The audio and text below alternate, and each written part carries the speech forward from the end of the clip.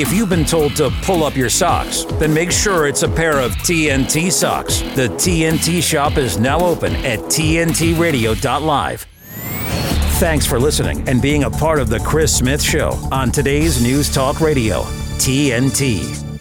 Yeah, good to have your company. My guest this hour on the program will be Mark Latham, MLC from the New South Wales Parliament, and also Emeritus Professor Ross Fitzgerald, who we've had on the program before. He'll be talking a little bit later.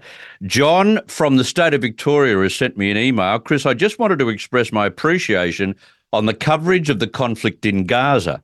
I think it is critical to have the objective assessments that Shane Healy presents at the tactical level, which is not covered in mainstream media. Shane's assessments really brings a lot of credibility to the show's coverage of the conflict. Now, John sounds like someone who may have come from the forces, just like Shane Healy does. Shane will be on the program once again tomorrow, John. And for those who are captivated by his explanations about what's happening both on the ground and politically around the world in terms of the war between Hamas and Israel. He'll be on tomorrow, and we'll have him on in the early part of 2024 for as long as this war continues. I concur, John. He is an excellent analyst, and he is a brilliant, I think, commentator, because he does balance both sides of the argument, which is exactly what needs to be done in these emotional times and with an issue that is very, very emotional. Just in terms of Pierre Corey, interesting comments on the chat box, which you can find on tntradio.live. Chris says, Dr. Pierre Corey is brilliant. His voice needs to be amplified. Share, share, share. Well, you get a chance to do that after the program when we podcast the show. You can go to episodes on tntradio.live and you can get a chance then to take it, pass it on, forward it, or put it on any of your platforms. You can do that. Thank you very much for that, Chris. And River agrees from Scotland. River says, that was a good segment, Chris. Much respect for people like him. Stack of other comments that I won't be able to get to just now. I want to go back to California before I go to Mark Latham. A federal court judge on Wednesday blocked a Californian law that would have banned carrying firearms in most public places, ruling that it violates the Second Amendment of the US Constitution. Whether you like it or not, it does. And it deprives people of their ability to defend themselves and their loved ones. The law signed by who else but Gavin Newsom in September was set to take effect on January the 1st. It would have prohibited people from carrying concealed guns in 26 places, including public parks and playgrounds, churches, banks and zoos. The ban would apply whether the person has a permit to carry a concealed weapon or not. Permit, schmermit. One exemption would be for privately owned businesses that put up signs saying people are allowed to bring guns on their premises. But a judge on Wednesday blocked that law that would have banned carrying firearms. Another case of the left versus the right at the highest possible judicial level. This is TNT Radio. Giving you what you want. I want the facts. Today's News Talk Radio, TNT. I've got the Upper House Independent MP in the New South Wales Parliament of Australia, Mark Latham, MLC, for the very last time in 2023. Mark, welcome to the program. Well, thanks for having me on during the year, Chris, and all the best to you and your listeners for Christmas, a wonderful time of the year, and for a successful 2024. Now, that's great, but I'm worried about your Christmas tree. I was watching on social media that the tree has gone up, but you've got a new dog, right? Yeah, he wouldn't pose for the photos. As they say in showbiz, never work with children and dogs, animals. So, yeah. And he hasn't taken part of the tree down at all? No, he's left the tree alone. That was one of the fears, he'd eat the presents. But no, he's left those alone, and he's doing the right thing. But posing for photos, that's not his go. That's good. You know, you were just in Taiwan, and I want to talk about what you experienced and who you spoke to. But when I was in Hong Kong many, many years ago, just prior to Christmas, I found that Hong Kong celebrated Christmas like no other country I'd ever been in. Does Taiwan celebrate Christmas? Yes, I was saying to some people last night, actually, that there's many more Christmas trees in Taipei than you'll see in Sydney, publicly, out on the street, in shopping centres and the like. So I asked when I was there the proportion of Christians in the population. They said just 10%. but they celebrate Christmas much more than we do, at least going by the number of big trees that are out there in front of shopping centres. So I thought that was wonderful. Yeah, it is wonderful, and what they do in Hong Kong is just like something to behold. It's lit up, it's electrified, it's just visually exciting. Now, you've just returned from there. They've got an election on January the 13th. That would have been all the rage, especially when they had an Australian politician in their midst. Yeah, we were nearby when they had the ballot draw. That was a big event with all the supporters of the three major parties coming out. A lot of activity, a lot of campaigning. The placards were going up, and also importantly, you've got increased Chinese, mainland China activity in the South China Sea, and also messages they're sending out trying to influence the election result in Taiwan. So China doesn't seem to learn the lesson of not interfering in the democratic actions of another country. Communist China is totalitarian, it's not democratic, so they've got quite a hide to try and influence the result of the Taiwanese election, but they're omnipresent, they're everywhere in our region, and a reminder that Australian defence assets, we need them here rather than on the other side of the world, because China's always a worry. Yeah, whenever I've spoken to Taiwanese academics, professors, associate professors about the future, the immediate future of Taiwan, they often say, listen, China doesn't really need to use military force to take over Taiwan. They have crept into Taiwan's affairs, political affairs, social affairs, business affairs, inch by inch, day by day for many, many decades.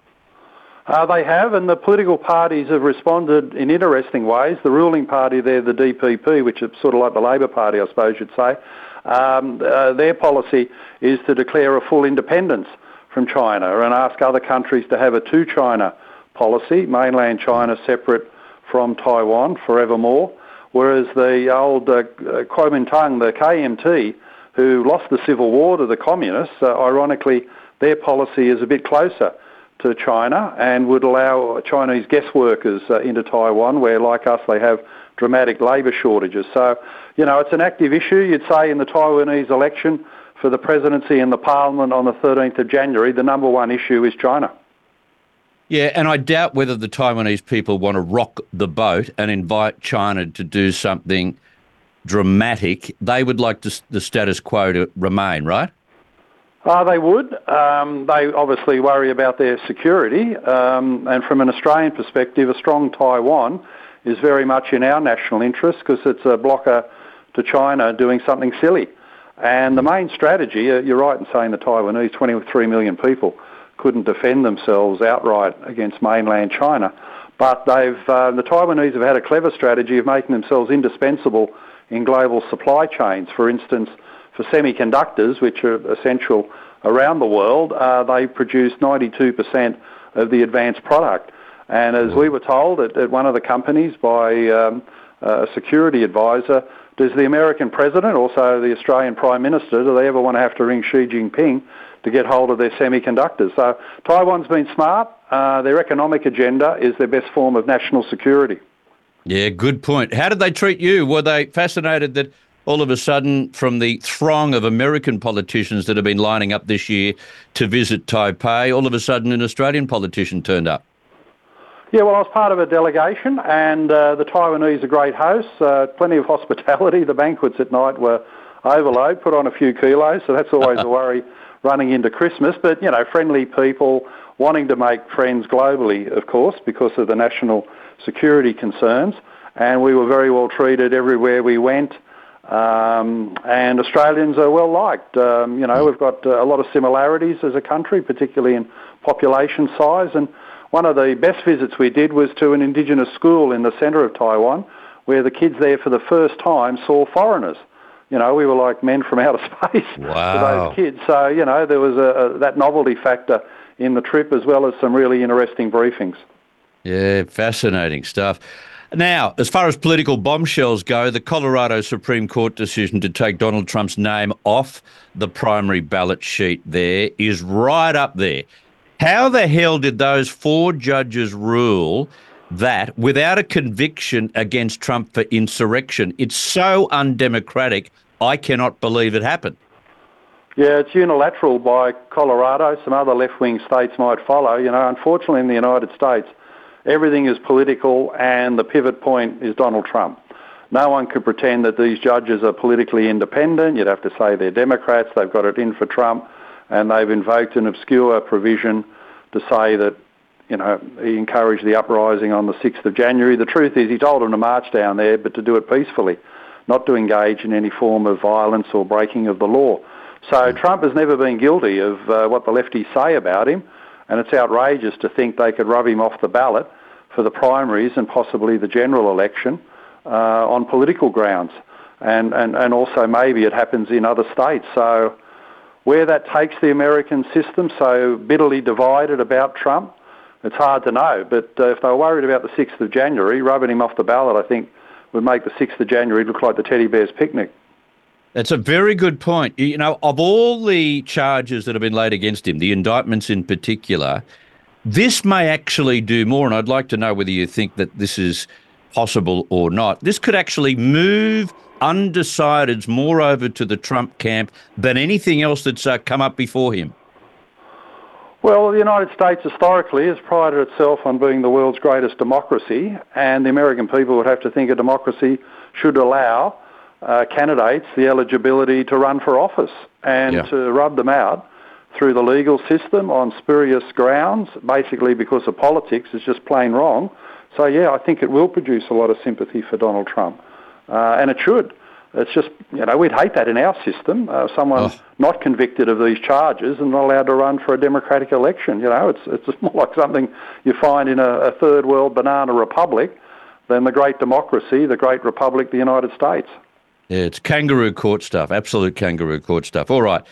To Australia and Anthony Albanese's decision not to send a destroyer to the Red Sea as part of this US armada against the Houthis, I think was grossly unprecedented. It followed, of course, their decision not to side with the United States in terms of a UN resolution for a ceasefire. And according to the Chinese government, it's another sign that Australia is thankfully distancing itself from the United States. That's the look that the Chinese want the rest of the world to see. Together with that UN decision over the ceasefire, it's a new kind of diplomacy from the Labor government in Australia, isn't it? It is, Chris, but I'm not necessarily disagreeing with the decision. The Chinese would say that, wouldn't they? They'd rather have Australian warships in the Middle East than the South China Sea, whereas part of their activities we mentioned earlier, they're harassing Filipino fishing boats, they're flexing their muscle. We had that sonar pinging incident against Australian personnel not long ago, and the Chinese would much rather have Australia deployed in the Middle East. I think if we've got a spare warship, put it in the South China Sea and keep an eye on China. We've recently had a defence review that said there's a pressing need to keep our assets in this part of the world, our defence assets. Well, that's code for let's have an eye out for Chinese activity and be on the ready to counter it.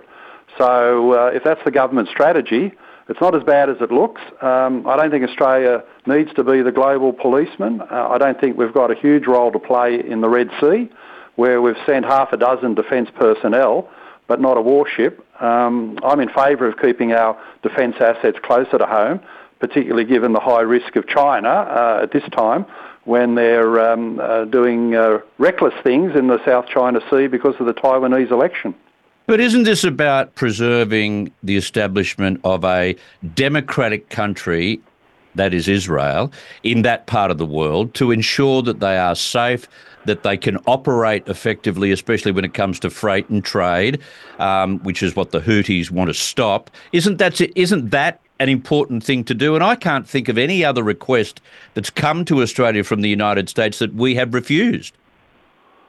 Well, maybe we should have refused Vietnam and Iraq, and we would have saved thousands of young Australian lives and conflicts that weren't our business and failed ultimately. So history teaches us those lessons. Look, no one in the New South Wales Parliament is more sympathetic to Israel than me, and I make numerous speeches batting away the pro-Palestinian left and their absurd arguments. But it's also true of a nation our size, 25 million people, that our defence force can't do everything. The United States and Britain and European countries a lot closer to the Red Sea have got far greater military capacity to put their shoulder to the wheel and clear out those shipping lanes and ensure that the trade goes through.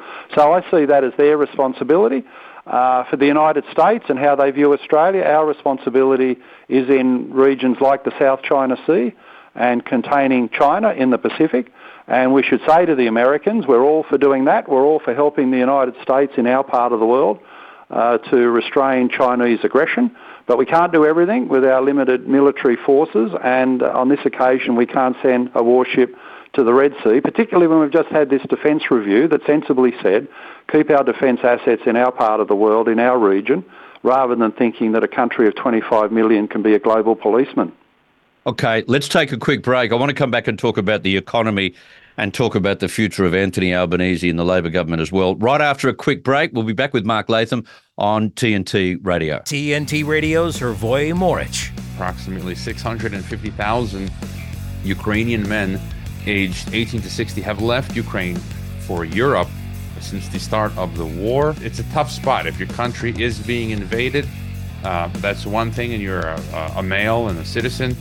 But you know, if it's a globalist war, I wouldn't want to participate in these banker globalist wars, and most of them just are. Hrvoje Moric on today's News Talk Radio, TNT. Take us back in time. And who was Mike Flynn?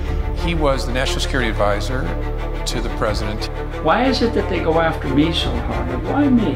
Why does Barack Obama only talk about two people, to the incoming president of the United States? When I was sentenced, the judge says, you have been convicted of lying to cover up for Donald Trump.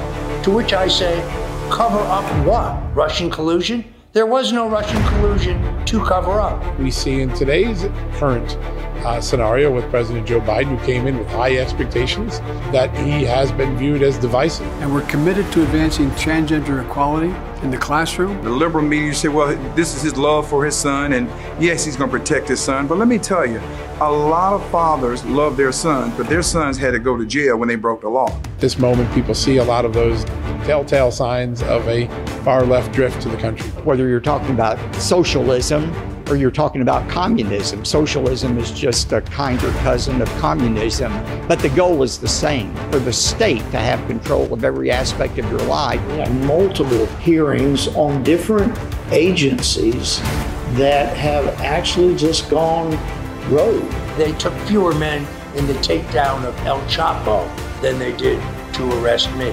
And Comey went back to his organization and brought his other thugs together to basically give them the ground rules. Okay, here's what we're gonna do. And now I need some ideas about how to execute this, basically this act of treason. I think we all know, James Comey, that you're a great storyteller because you made up the entire story about Crossfire Hurricane.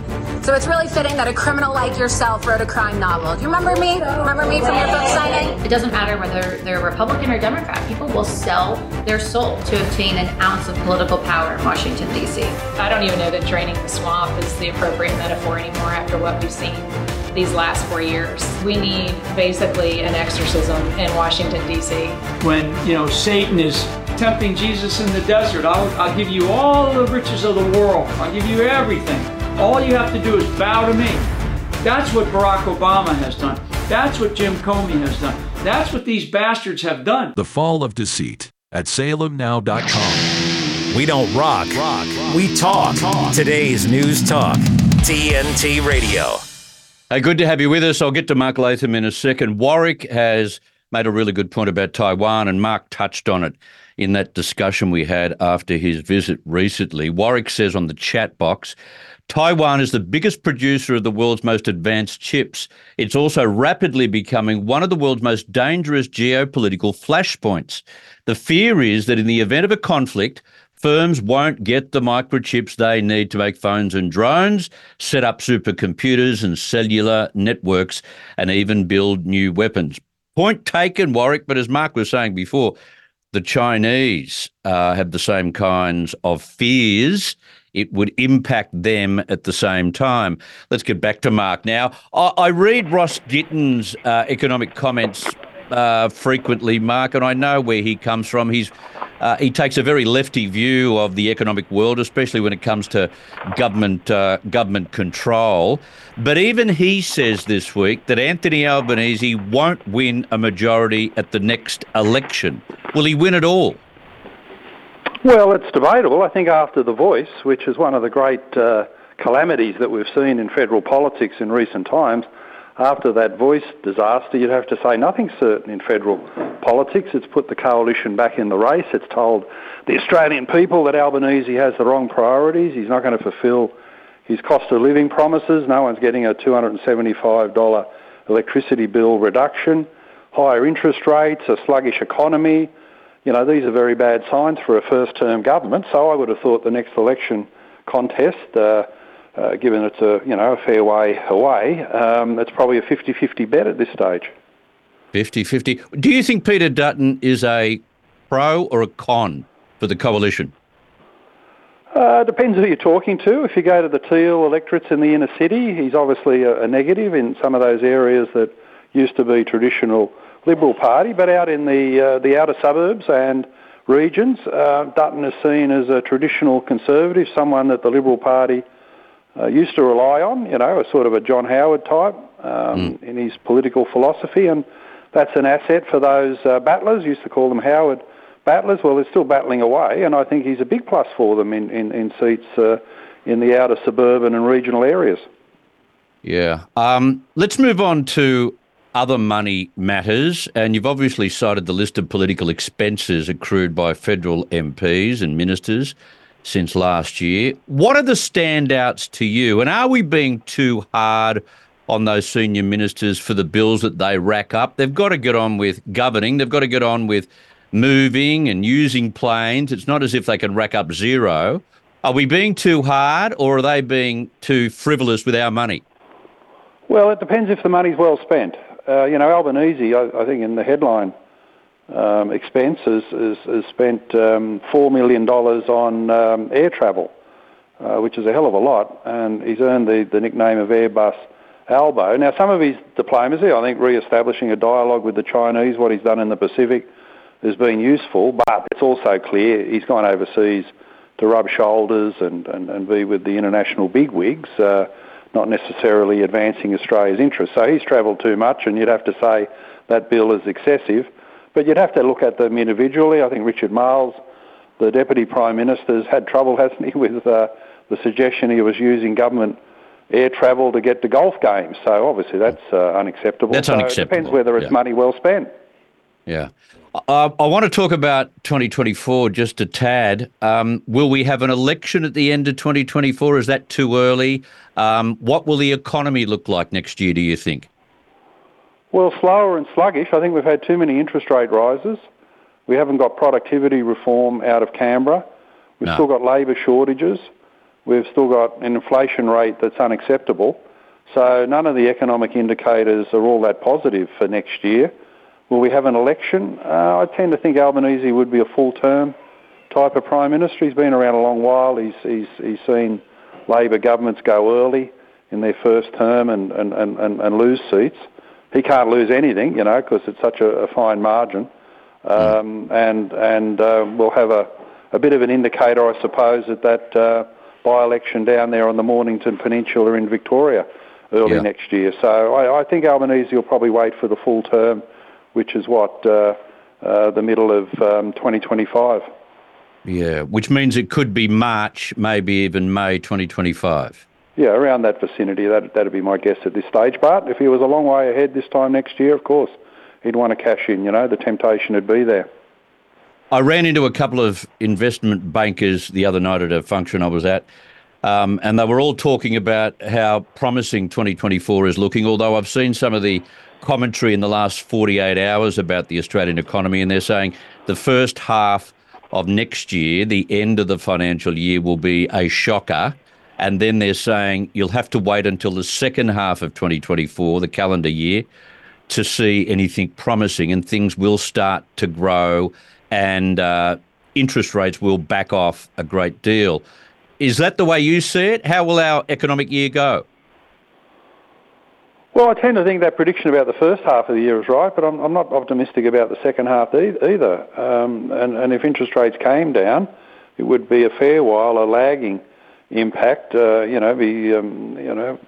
9, 10 months before it started to pump the economy back up. So interest rates have been going up for quite some time. There's a delay in the damage they cause, and I think we'll feel most of that damage next year. And you've got those other factors that I mentioned, the labour shortages, the supply chain problems. People don't focus much on the waterfront these days, but the union there has been reprehensible in these strike actions before Christmas. So you've got renegade union action on the waterfront. You've got inflation. You've had these interest rate rises. I don't see the Australian economy pumped up and prosperous next year. I think it's going to be a struggle, and the cost of living issues, a real crisis for a lot of families, they're going to still be in place for the next 12 months. And there are things that governments can do to increase productivity, but I don't get a sense at all that at least in this term of Labor, they've got their eyes on increasing productivity one iota. Do you? Well, what have they done about the waterfront? These rolling strikes, stopping the trade, we're a trading nation, and stopping the products moving across the wharf is a dreadful thing, particularly running into Christmas. The quicker we get automated on the waterfront and we're not held hostage by the CFMEU and also the Maritime Union, then the better off we'll be. So, it's an obvious area for a reforming government to attack, and they've done nothing about it. In fact, they don't even condemn the strikes by the maritime mob, by the wharfies. So it's a drag on the economy, and obviously at this particular time we can't do with that. We can't afford it. Yeah. Well, mate, thank you very much for your contribution. You've had some nice words to say at the beginning of our chat today, and I appreciate that, but you've been an incredible support to the program, to myself, and I thank you for that. And enjoy Christmas. Have a good break, because it's been a hell of a year. Yeah, you too, Chris, and congratulations on the personal front for your achievement you've noted recently. It's been a great tribute to you, and I wish you all the best for next year, you and your family. And, of course, the listeners here, you've got a great audience, and they're politically attuned, and I hope to be back next year. Yeah, I hope you are too, mate. Thank you very much for that. All the very best. You too. Cheers. Good on you. Mark Latham, MLC, independent MP in the New South Wales Parliament, who we enjoy having on the program, and I know you do too, because I get so many people. It's funny, people know when Mark is on. You can tell from the feedback, and even the ones that want to criticise Mark, they know when he's on. So they actually listen to him because they know which day he's on. So that's a telling commentary from those who might have negative things to say. Of course, all politicians have negative things said about them. That is the profession. That is the hazard of the business. I'm glad they do it, and I don't. I'll leave you very shortly. We want to go to a news break, and then we're going to come back and speak with Emeritus Professor, the one and only Ross Fitzgerald. He's just written, would you believe, his 45th book. He's walking, talking encyclopedia is Ross Fitzgerald. He'll be on the program right after a news break on TNT Radio. TNTRadio.live. This station, the first to broadcast breaking news. TNT Radio News. Matt Boyland here with a look at your TNT headlines. Hamas has released a video praising Australia, Canada and New Zealand for backing calls for a ceasefire in Gaza. The US is losing interest in Ukraine as its seemingly endless stream of cash dries up. And it's been revealed Chinese President Xi Jinping delivered a blunt message to Joe Biden during their meeting in California, warning Beijing will reunify Taiwan with the mainland and says Washington must mind its own business.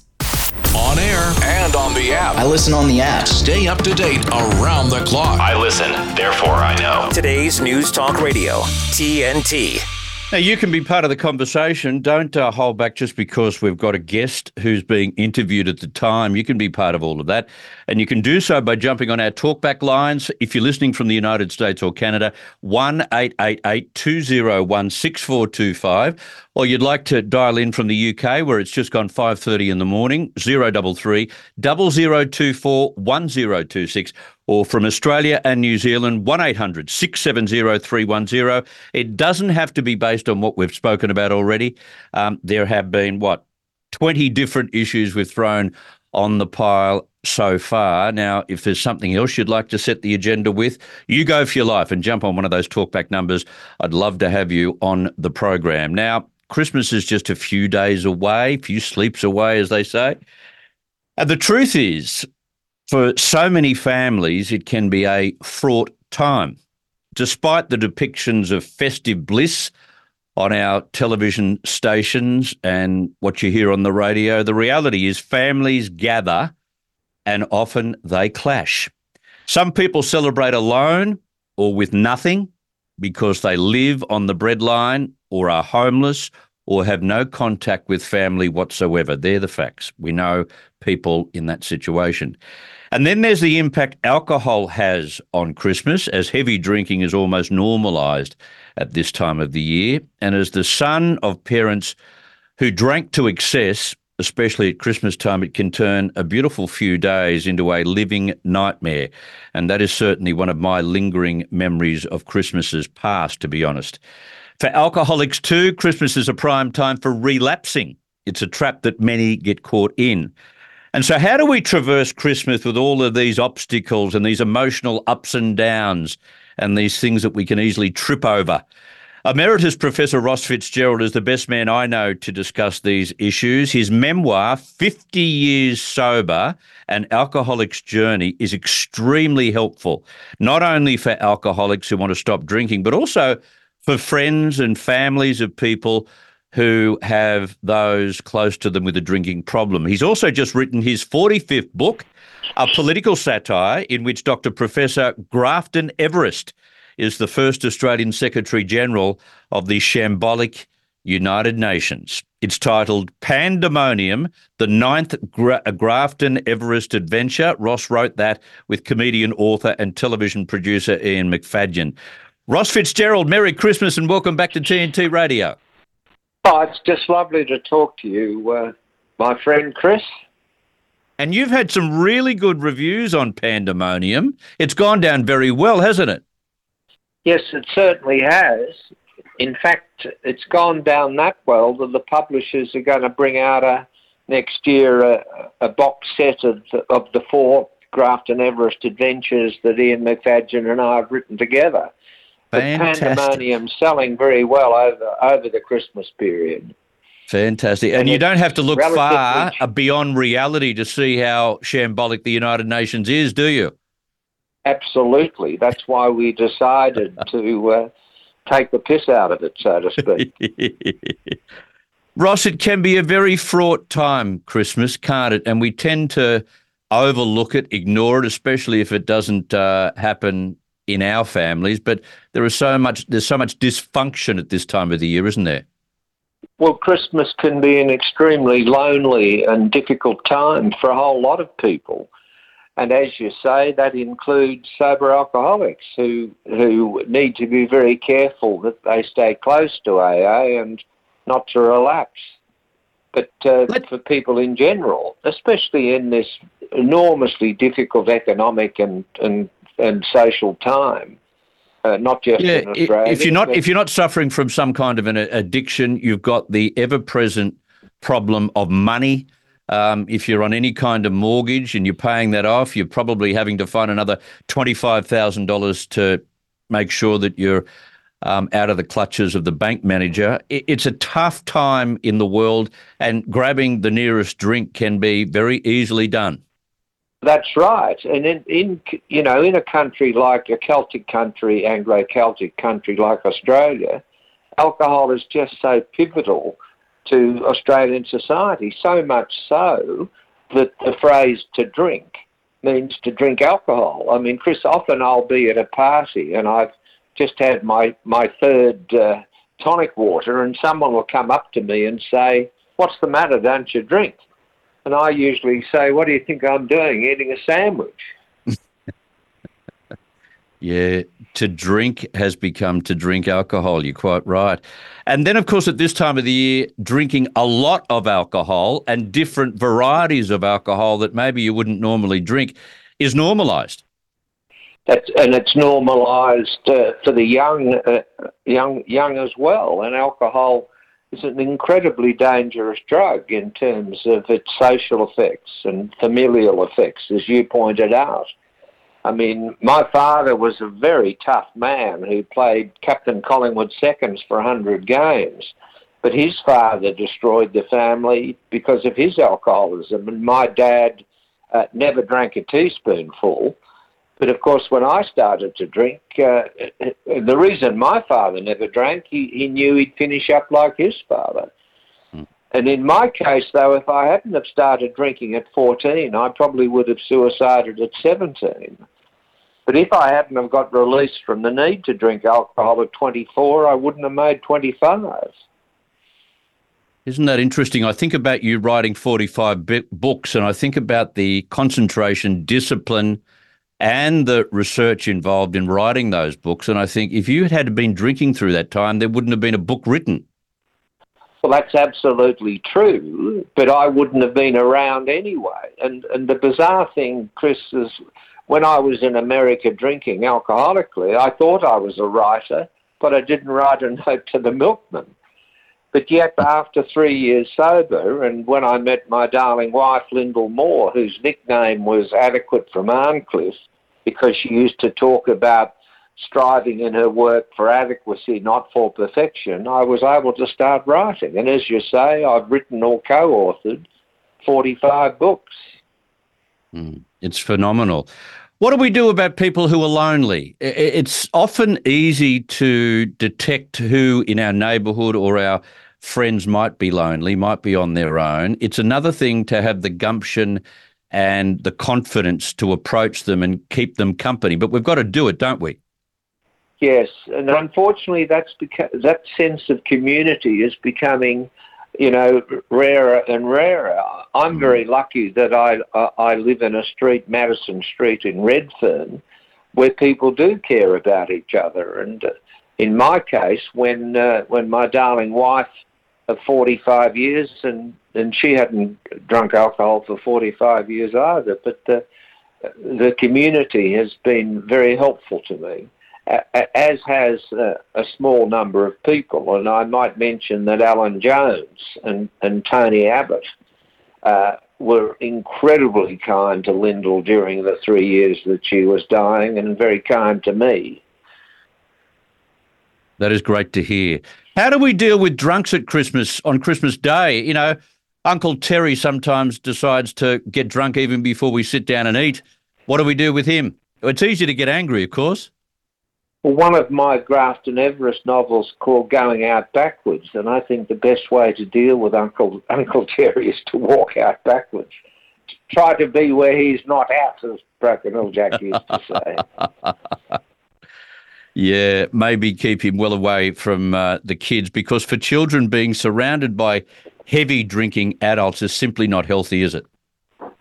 No, it's not. And heavy drinking often leads to anger and to rage. And Christmases can be a very, very fraught time. And what about those like myself? I'm reaching the 375 days sober at the moment, surrounded, of course, in the next few days, no doubt, by enormous amounts of popping corks and champagne and whatever else comes around. I've got to get through that period. I've got my own coping mechanisms, but one of those mechanisms, as you always say, has got to be Alcoholics Anonymous. That's right, and I stay very close to the meetings of Alcoholics Anonymous over Christmas, which can be, as we've already said, a very lonely and tricky time for people.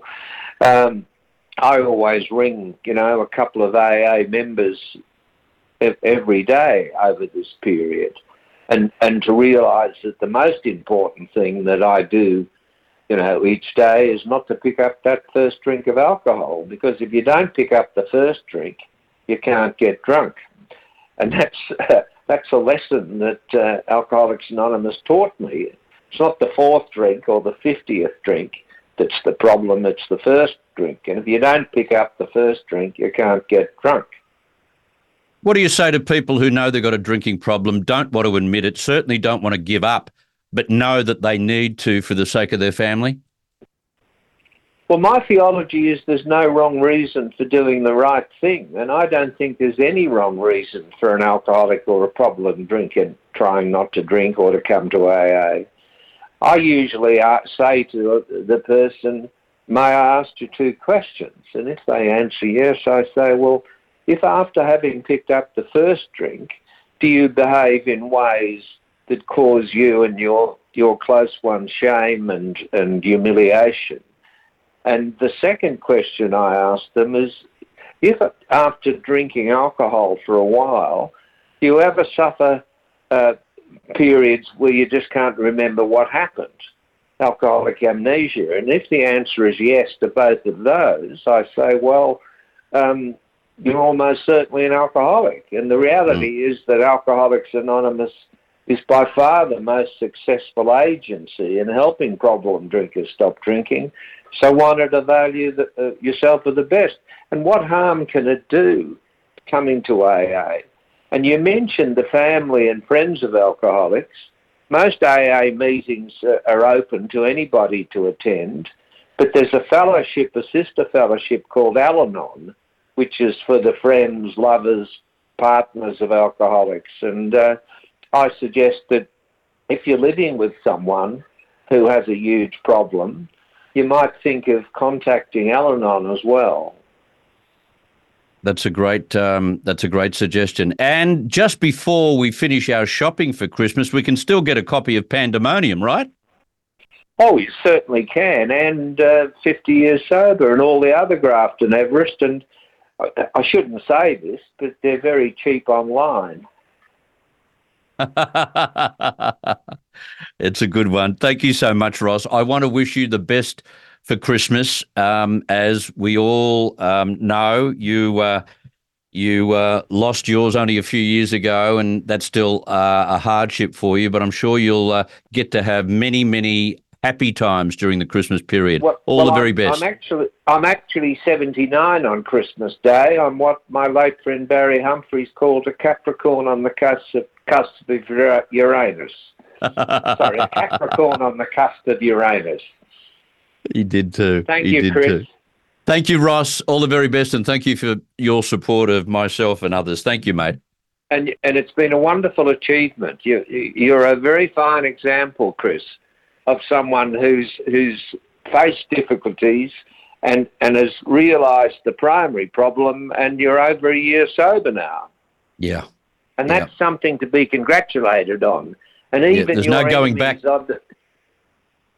Even your enemies at the Sydney Morning Herald congratulated you, and they meant it. They did. That was interesting. Thank you so much again, mate. All the best. Thank you. Bye. Okay, Emeritus Professor Ross Fitzgerald. Always good to have his sage advice just prior to Christmas before you indulge too much. I'm not trying to put together an episode that might stop people drinking. I'm just suggesting that at this time of the year it can go haywire because of the amount of drink that we normally have, which has dominated my Christmases in the past and dominated my parents' Christmases in the past. And a few fantastic days can turn into a nightmare for so many young kids, especially surrounded by grog so much. But I've got a stack of responses here on the chat line. River says, well played, Chris. 1 year, sir. Thank you. One here from Warwick. I gave up a month ago. Well done, Warwick. It's great to wake up and wonder where the hangover is. Yes, I agree. Congratulations. There you go. I totally opposite, which is why I no longer indulge. Thank you very much, Anton. Appreciate that. Got to go to a break, and then I'll come back with your calls, hopefully, on those numbers from the United States or Canada. You can dial in, have your say, 1-888 201-6425, from the UK 033 0024 1026, and from Australia and New Zealand 1-800-670 310. This is Chris Smith on TNT Radio.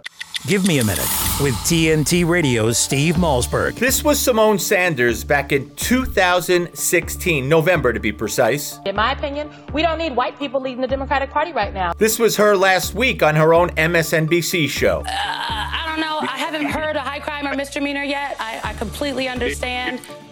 Are you going to let me answer the question, ma'am? I know you're a Democrat operative and you work for a Democrat consulting firm. All right, Congressman, let's do it then since we're here. We're out of time, but we're going to do it. I did used to advise a number of individuals. I've also advised some corporations and companies, but here I'm just here to be an advocate for the viewer. And I will ask you one last time, what is the evidence that the committee has that Joe Biden, while he was president, committed a high crime, misdemeanor, or treason? Well, you have to ask yourself, ma'am, why does a vice president or a president get $40,000 through a Chinese communist corporation that has been... All right, well, with that, thank you all very much, Congressman. It's always a pleasure, but you just can't come on here and lie. Simone Sanders only survived her racist "we don't need white people" remark back in 2016 because she's a radical leftist. And she eventually got her own show, and now she's able to tell a white male Republican congressman that he's a liar after she cuts his mic off. Only in America. Thanks for giving me a minute. I'm Steve Malzberg. Catch my show Monday through Friday, 9 p.m. Eastern Time, right here on TNT.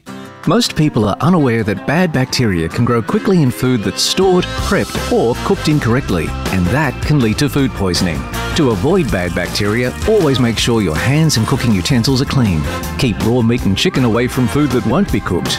Run your fridge at or below 5 degrees Celsius and use a meat thermometer to ensure your meat's being cooked to at least 75 degrees Celsius. For more tips on keeping bad bacteria at bay, visit foodsafety.asn.au.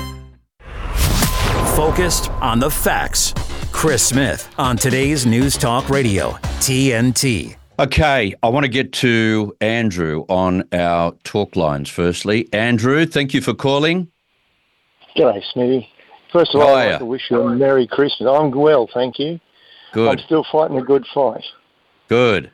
We as you know, I kicked out of Parliament House and got the apology. I went into another government office today, Centrelink, to do something, and they asked me to step outside with my dogs and wait out there while they could serve me outside. I said, hang on a second, would you ask me if I had a wheelchair to leave my wheelchair outside or to go outside and wait in my wheelchair? I said, where is this coming from? And it had on the door, no pets, assistance animals welcome. So the government who sets the laws and administer services to people don't even know their own laws. Did you know that Canberra Hospital did a 5-year study on animals coming and visiting people in hospital? They found no adverse contrary effects, and they did a 5-year microbiology study as well to see if there were any changes in the infection rates, and there was zero. And you know that even doctors don't even know that that policy exists. So then, and what is the policy in terms of government buildings like Centrelink? You're saying that particular office didn't have a clue that there is an overriding law that allows you to take those assistance dogs in with you, right? Well, it's the sign on the door, and the security guy pointed it out. He said, "See, no pets, assistance animals welcome." I said, "That's right, they're assistance animals. I can show you the government transport passes I've got from Queensland if you'd like to see them. I've got to check with my manager first." I said, "No, you don't. It says clearly on the door that they're welcome." I mean, government has gone... I remember my mum used to be in charge. You remember the days of Prince of Wales, Prince Henry and Eastern Suburbs Hospitals. Yeah. My mum was third in charge of Prince of Wales Hospital when she retired in all 3 hospitals. I remember those days, back in 1981 when she retired. She was proud to be a public servant. Then about 20 years later, it changed, or maybe 15, whereas I'm not a public servant, I work for the government. There seemed to be this attitude that serving somebody is negative. It's not. It should be a joy. It should be something you do with pride. Yeah. And now it is, you will only get served on what you're entitled to if you bend over backwards and take it up the bum. Seriously, this government is out of control. You ring the Prime Minister's office and listen to the message you get.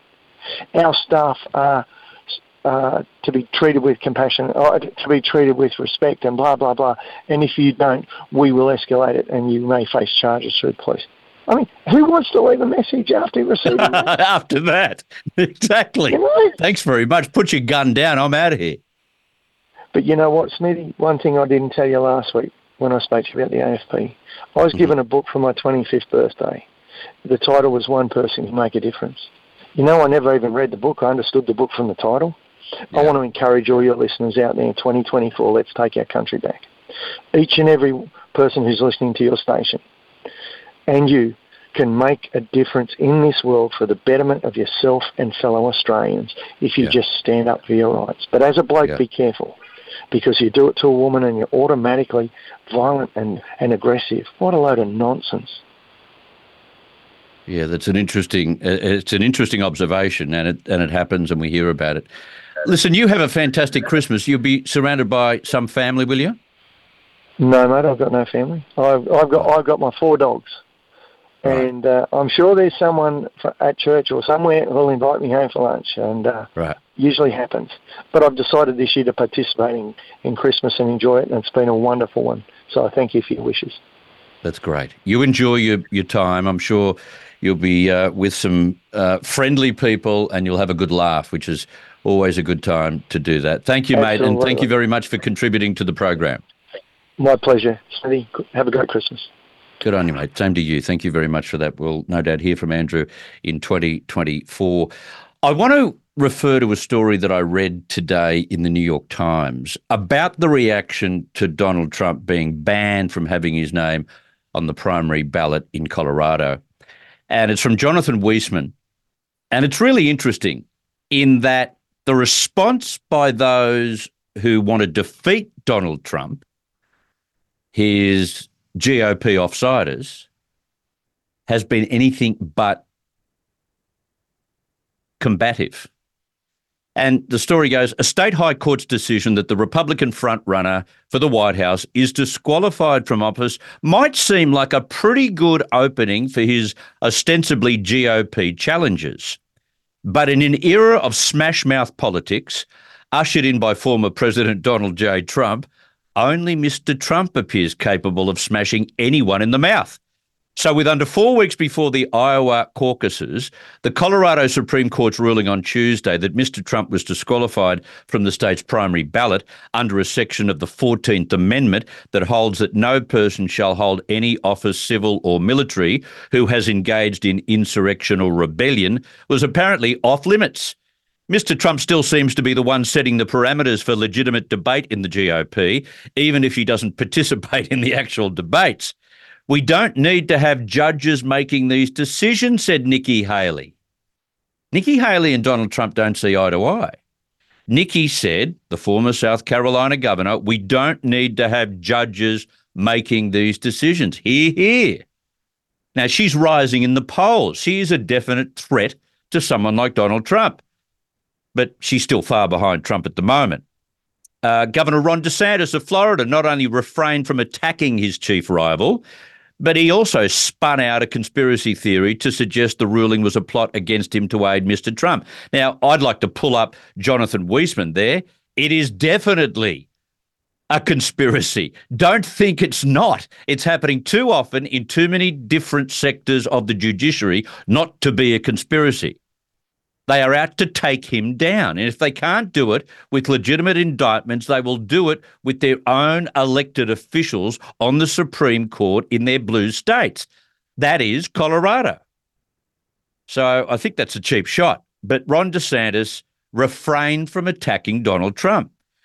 What the left and the media and the Democrats are doing, DeSantis said on Wednesday, they're doing all this stuff to basically solidify support in the primary for him, get him into the general, and the whole general election is going to be all this legal stuff.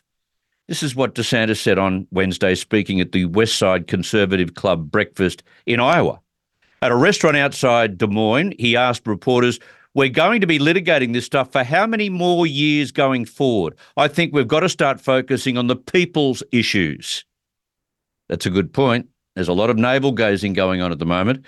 Vivek Ramaswamy, the entrepreneur who has clung most tightly to Trump's pant legs throughout the primary season, went so far as to pledge solidarity and withdraw his own name from the Colorado ballot. Now, obviously, when this story was printed, they didn't know that DeSantis had done the same thing, and I mentioned that earlier in the program. And he demanded the other candidates follow suit. which, of course, as I say, Ron did. A biotech financier who has spent millions of his own dollars on his campaign, Ramaswamy rallied against the unelected elite class in the back of palace halls as he sat in the back of his well-appointed campaign bus.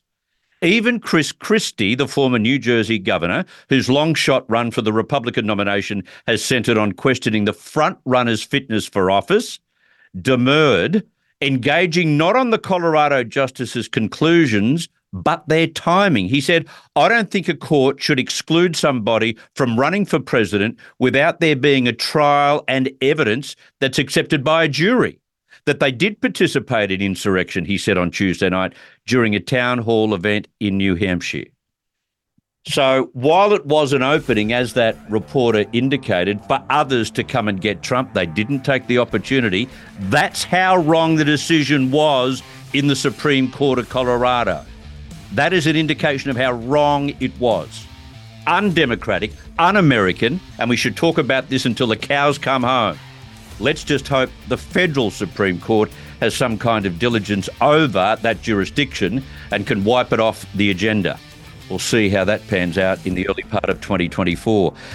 I've got to leave you in the hands of Dean Mackin, followed by Katie Hopkins. You have a fantastic morning, noon, night, whichever it is where you are at the moment. And we will catch up hopefully at the same time tomorrow. Let's do that on TNT Radio. Good night.